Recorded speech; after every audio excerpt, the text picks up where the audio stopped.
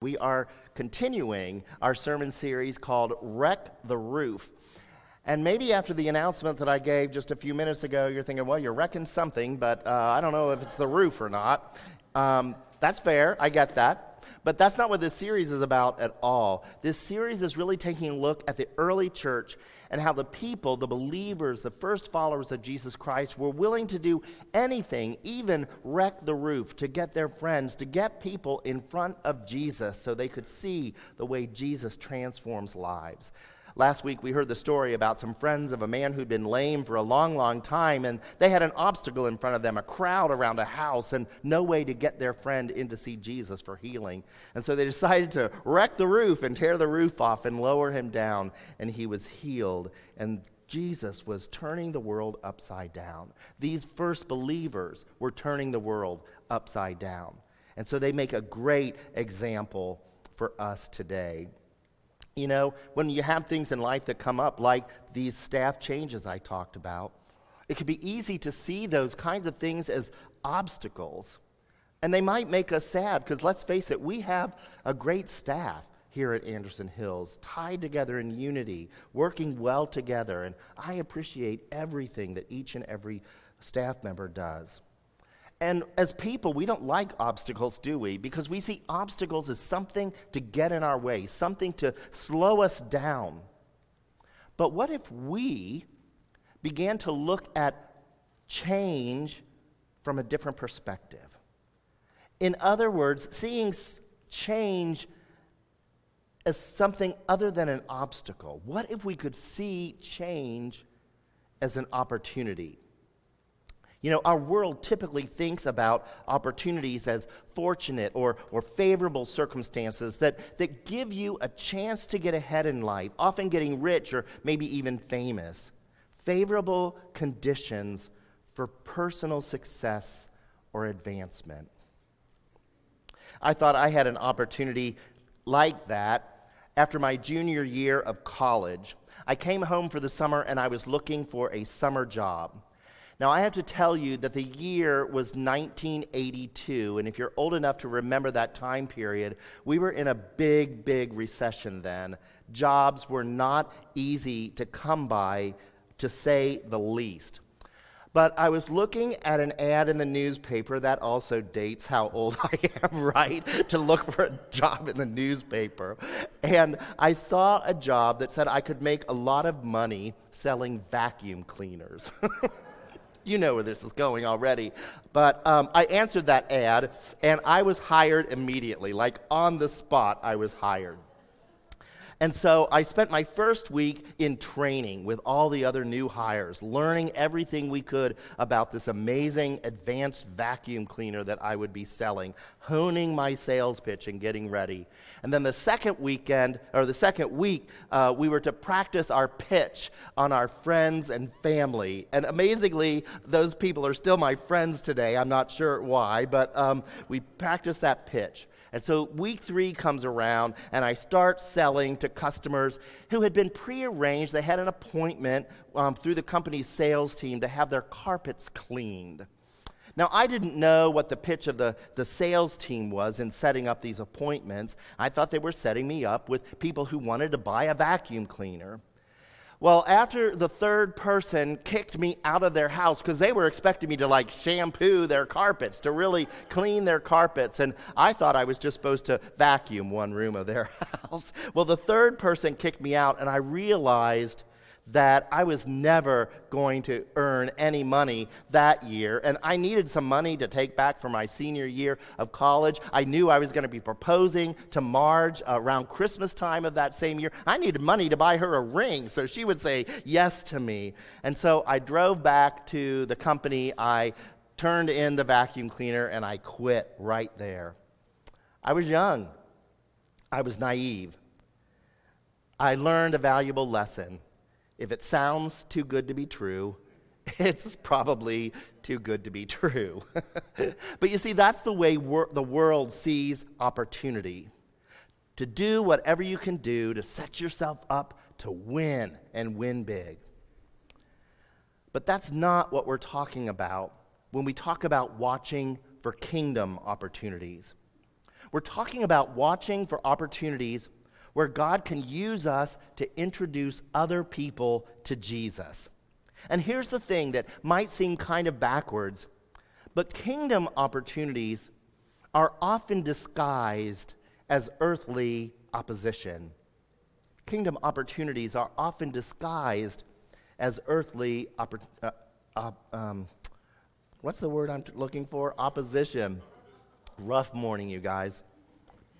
Well, if you look at the situation in the book of Acts, the early church, they saw obstacles as opportunities. They saw things that we might call obstacles, and they instead saw them as opportunities. And one of the obstacles that the early church faced was, how were they going to help poor people, especially the poor that were in Jerusalem? Because you see, back in that day, in the time right after Jesus, there wasn't the kind of government assistance that we have today. There was no such thing as welfare. There was no such thing as food stamps or any of the programs that we have today. Instead, faithful people brought money to the temple, and then the Jewish leaders would use it to help support widows and orphans and those who were in need. But what happened was, when some of those early Jews began to put their faith in Jesus Christ as Lord and Savior and became Christians, they risked losing the financial support through the temple or the synagogue. And Acts 2 gives us a picture of how the early church decided to respond to that obstacle. This is happening right after the day of Pentecost, so the church is brand new. And so we get to see how the Holy Spirit, how the power of the Holy Spirit is at work changing people in those earliest days of the church. I'm going to be reading today from Acts chapter 2, beginning in verse 42. It says, "They devoted themselves to the apostles' teaching and to the fellowship, to the breaking of bread and to prayer. Everyone was filled with awe, and many wonders and miraculous signs were done by the apostles." I mean, that's a picture of an amazing church, right? We see people who want to spend time together. They want to hang out together. They eat together. They center their lives around the Word of God as the apostles are teaching it. And God is moving in miraculous ways through the apostles. I mean, that sounds like a great church to be a part of.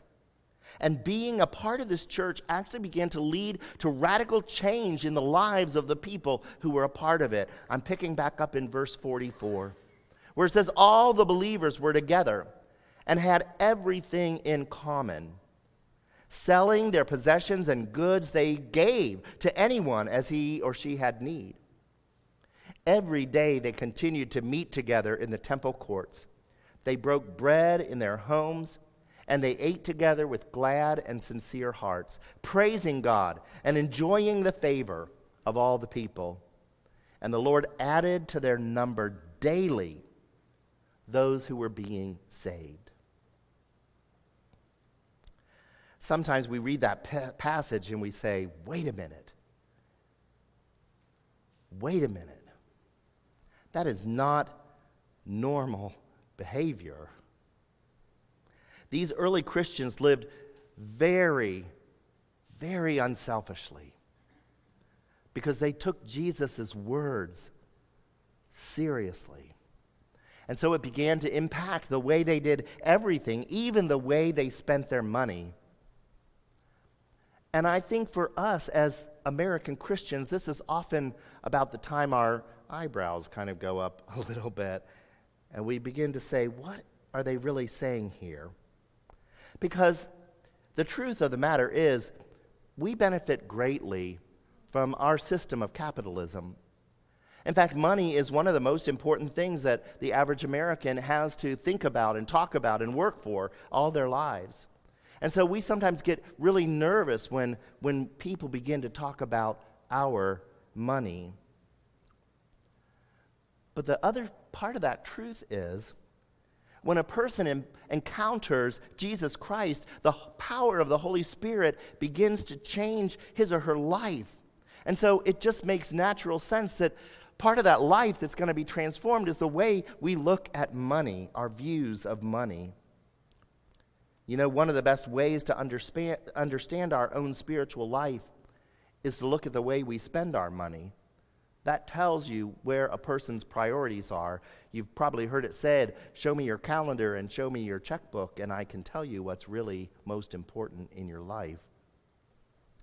Yes, verses 44 and 45 are some of the most controversial verses in the book of Acts. So let's read them again. It says, all the believers were together and had everything in common. Selling their possessions and goods, they gave to anyone as he had need. And I think the reason that this is so controversial, I can't tell you the number of times people have asked me about this over my years in ministry, is because it begins to sound like communism, doesn't it? Where there's no private ownership at all, where all the property, all the wealth is owned by the government. The government decides everything. The government distributes the wealth, or as we often see, it doesn't distribute the wealth in that system. And most of us in America hate that idea. I don't like that idea either. I'm not raised that way.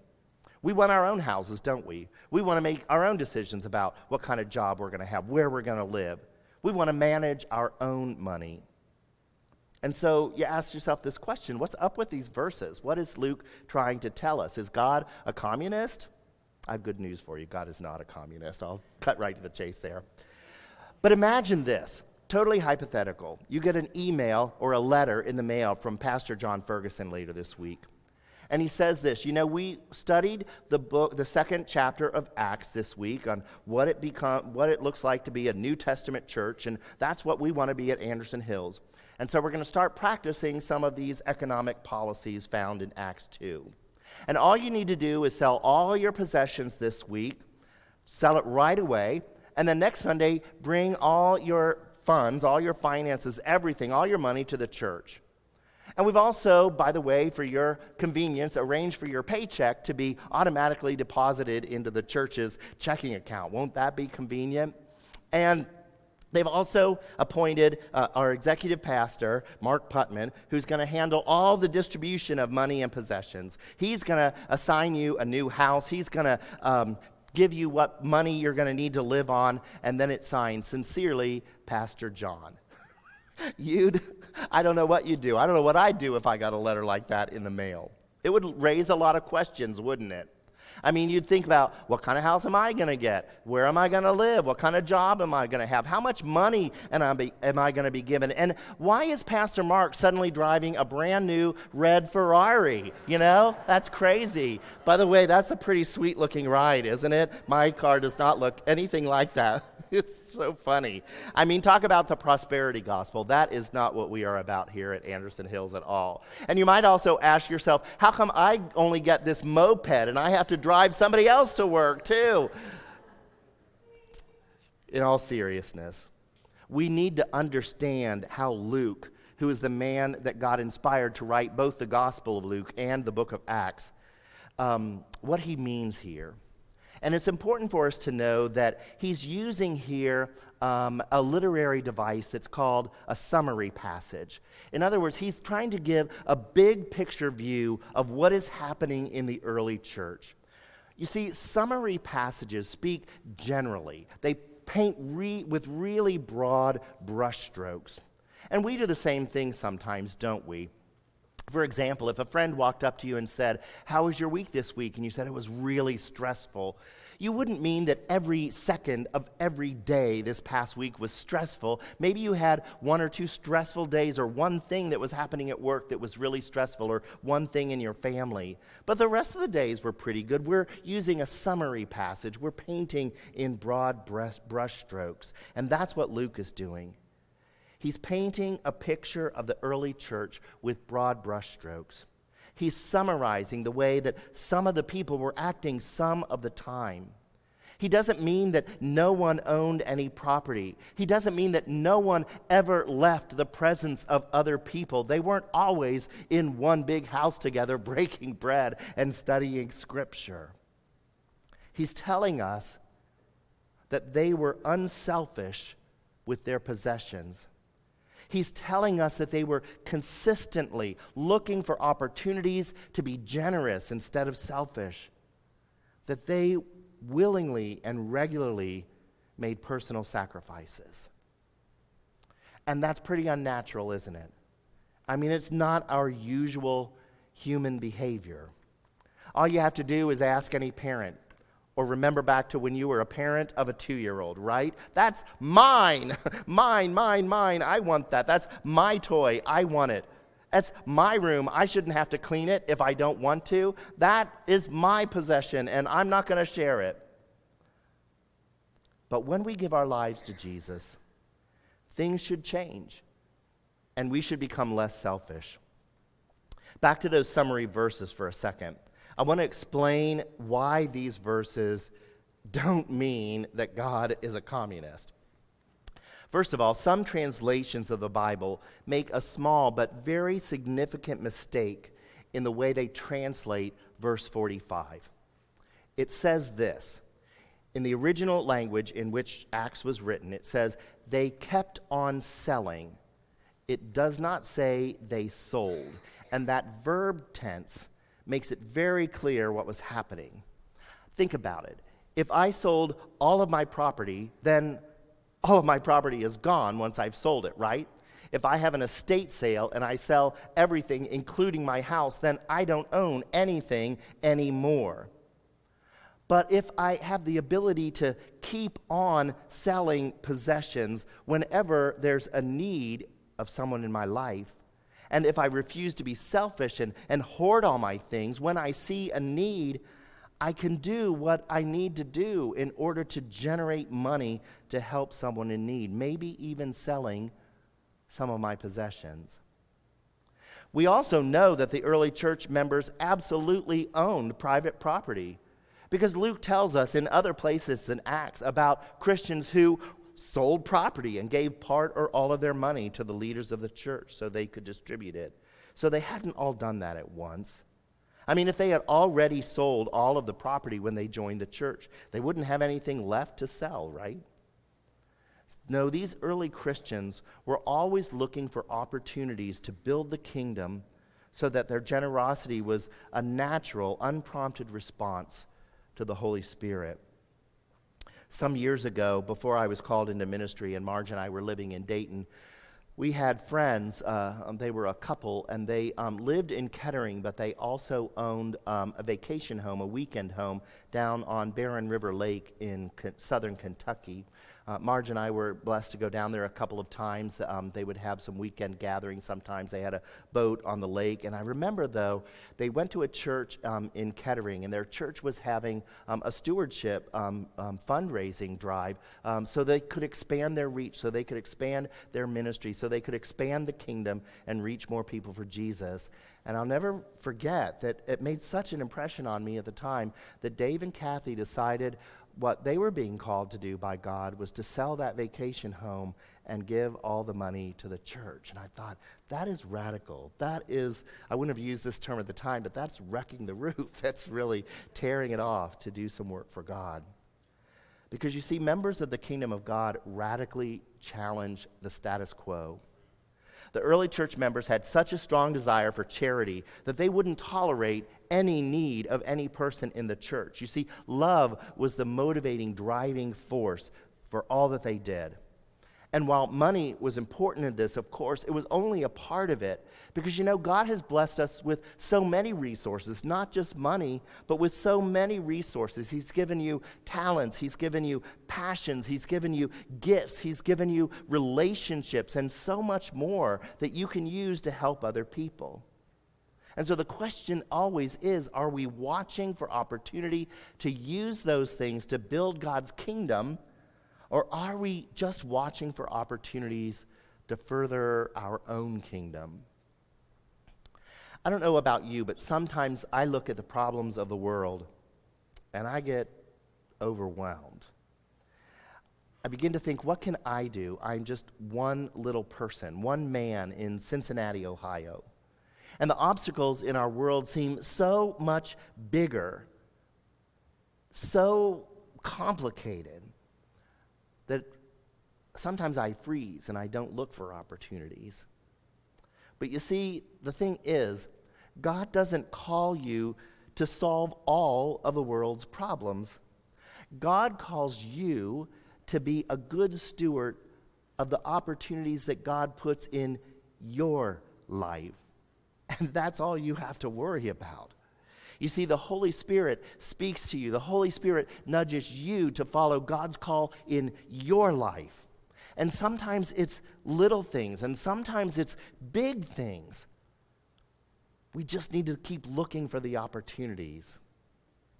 I'm illustrating this morning from a financial perspective because that's how Acts chapter 2 does it here. But when we talk about watching for opportunities, just remember that I'm talking about much more than just money. God can use you in so many ways. But we have to be realistic and honest and truthful. Financially, God has been so good to us. Amen? He's given us so much. Let me just share a few facts with you. Every single person in this room, every single person in North America, actually, lives within the top 5% of the world's wealth. You might be a millionaire, you might be on welfare, but in this country, you are wealthier than 95% of the rest of the world. Some statistics came out a few years ago that shared that 1 out of every 6 people in the world lives on less than $1 a day, and that half of the world's population, that's about 3.5 billion people, live on less than $2 a day. Now, the average poor person in the United States lives on roughly $25 a day. Now, I absolutely understand that is not very much money if you live in the United States. And I absolutely know that poor people in the United States are faced with many, many hardships. That isn't much to live on. But when compared to the rest of the world, we're wildly wealthy. I want you to hear me carefully. You might be thinking to yourself, so is it a sin to make a lot of money? No, it isn't. I want to share with you a quote. This is something that I've remembered for a long time from our founder, the founder of the Methodist movement, John Wesley, used to say this. He said, "Make all you can so that you can save all you can, so that you can give all you can." You see, it's a relationship, the way we look at money, isn't it? There's nothing wrong with having money. Remember, Jesus once put it this way in Luke 12:48. He said, "Much is required from those to whom much is given, and much more is required from those to whom much more is given." And so within this room this morning, I know there's a variance in wealth, but we all, every single one of us, has one thing in common. God has entrusted us with much more than the majority of the world has. And so our responsibility level is also very high, isn't it? It's often said that money can't buy happiness, and that's absolutely true. We know that. But money does open the door for opportunities, doesn't it? If you have more money, then you have more opportunities to do good work for the kingdom with those funds.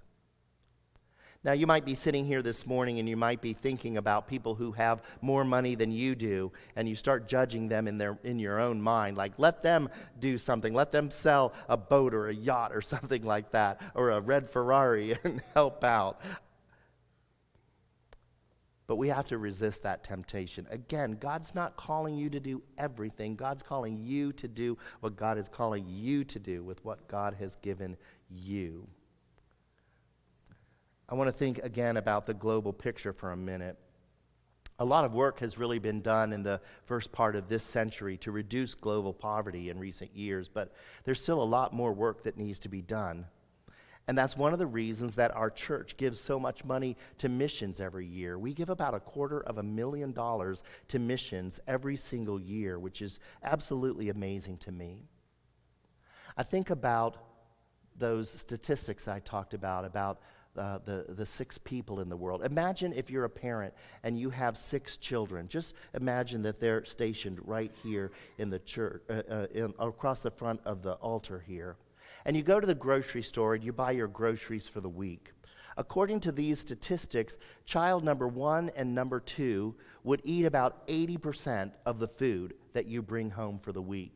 Now, there's still 4 more kids that need to be fed, right? According to these statistics, child number 3 and 4 would consume most of the rest of that 20%. Child number 5 would eat occasionally, but would probably be malnourished and maybe not have opportunities to learn or be slow in learning because of the lack of nutrition. And child number 6 would probably have a stomach that's distended and would probably die of hunger. In fact, we know that every hour, in this hour that we're here in this sanctuary worshiping, about 900 children throughout the world will die from lack of food. And so we can hear statistics like that and think to ourselves, that's too big of an obstacle. What can I do about that? I might as well just leave it to the billionaires. That would be nice, but it's actually an opportunity. What we might see as an obstacle is really an opportunity for believers, for followers of Jesus, for this church, as a matter of fact. I've shared with you, we've shared with you from the platform that over the last 15 years of receiving our Christmas Eve offering for building water wells and teaching hygiene in Zambia, we've given about $1.2 million to do that. Praise God. That is amazing. There are thousands of people whose lives have been changed forever and ever because of that, and eternally because of that, because we use that as a platform to share about Jesus Christ too. That's a big project, but we do so many other projects as well, including helping people right here in our community. We have an amazing group of men and women who are fighting hunger by working in a garden when the weather is warmer than it is today, a garden that's just down Forest Road at the edge of our property. We were able to expand it in recent years, and we are able to give, through their hard work and dedication, tons, hear me, tons of fresh produce to local food pantries. And fresh produce is some of the hardest, most expensive produce food to get when you are really struggling to put food on your table. That's one way that we help feed the poor in our area. We've also helped, as a church recently, we've helped Interparish Ministry, or IPM, build a brand new facility that will expand their reach and help them reach more people who are impoverished and need food in the Eastgate and Eastern Hamilton County and Western Claremont County regions. Again, praise God, we're doing things that help people all over the world.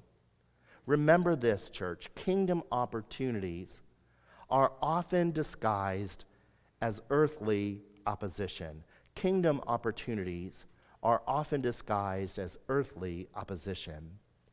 So what opportunity might you have been missing because you're only seeing it as an obstacle? Chuck Swindoll once said this. He said, "We're all faced with a series of great opportunities brilliantly disguised as impossible situations." Isn't that something to think about? You know, I believe fully that we will know that the Holy Spirit is at work in our lives when we start seeing earthly opposition as a divine opportunity to share Jesus with people that need to have Jesus shared with them. Let me share with you one more time as we close today the words that Jesus spoke, that he speaks to us today from Luke 12:48. Much is required from those to whom much is given, and much more is required from those to whom much more is given. Will you pray with me? Lord Jesus, we give you thanks and praise for the example of the early church. And I give you thanks and praise for Anderson Hills Church. What an amazing group of believers we are. Yes, we look different than they did in the first century.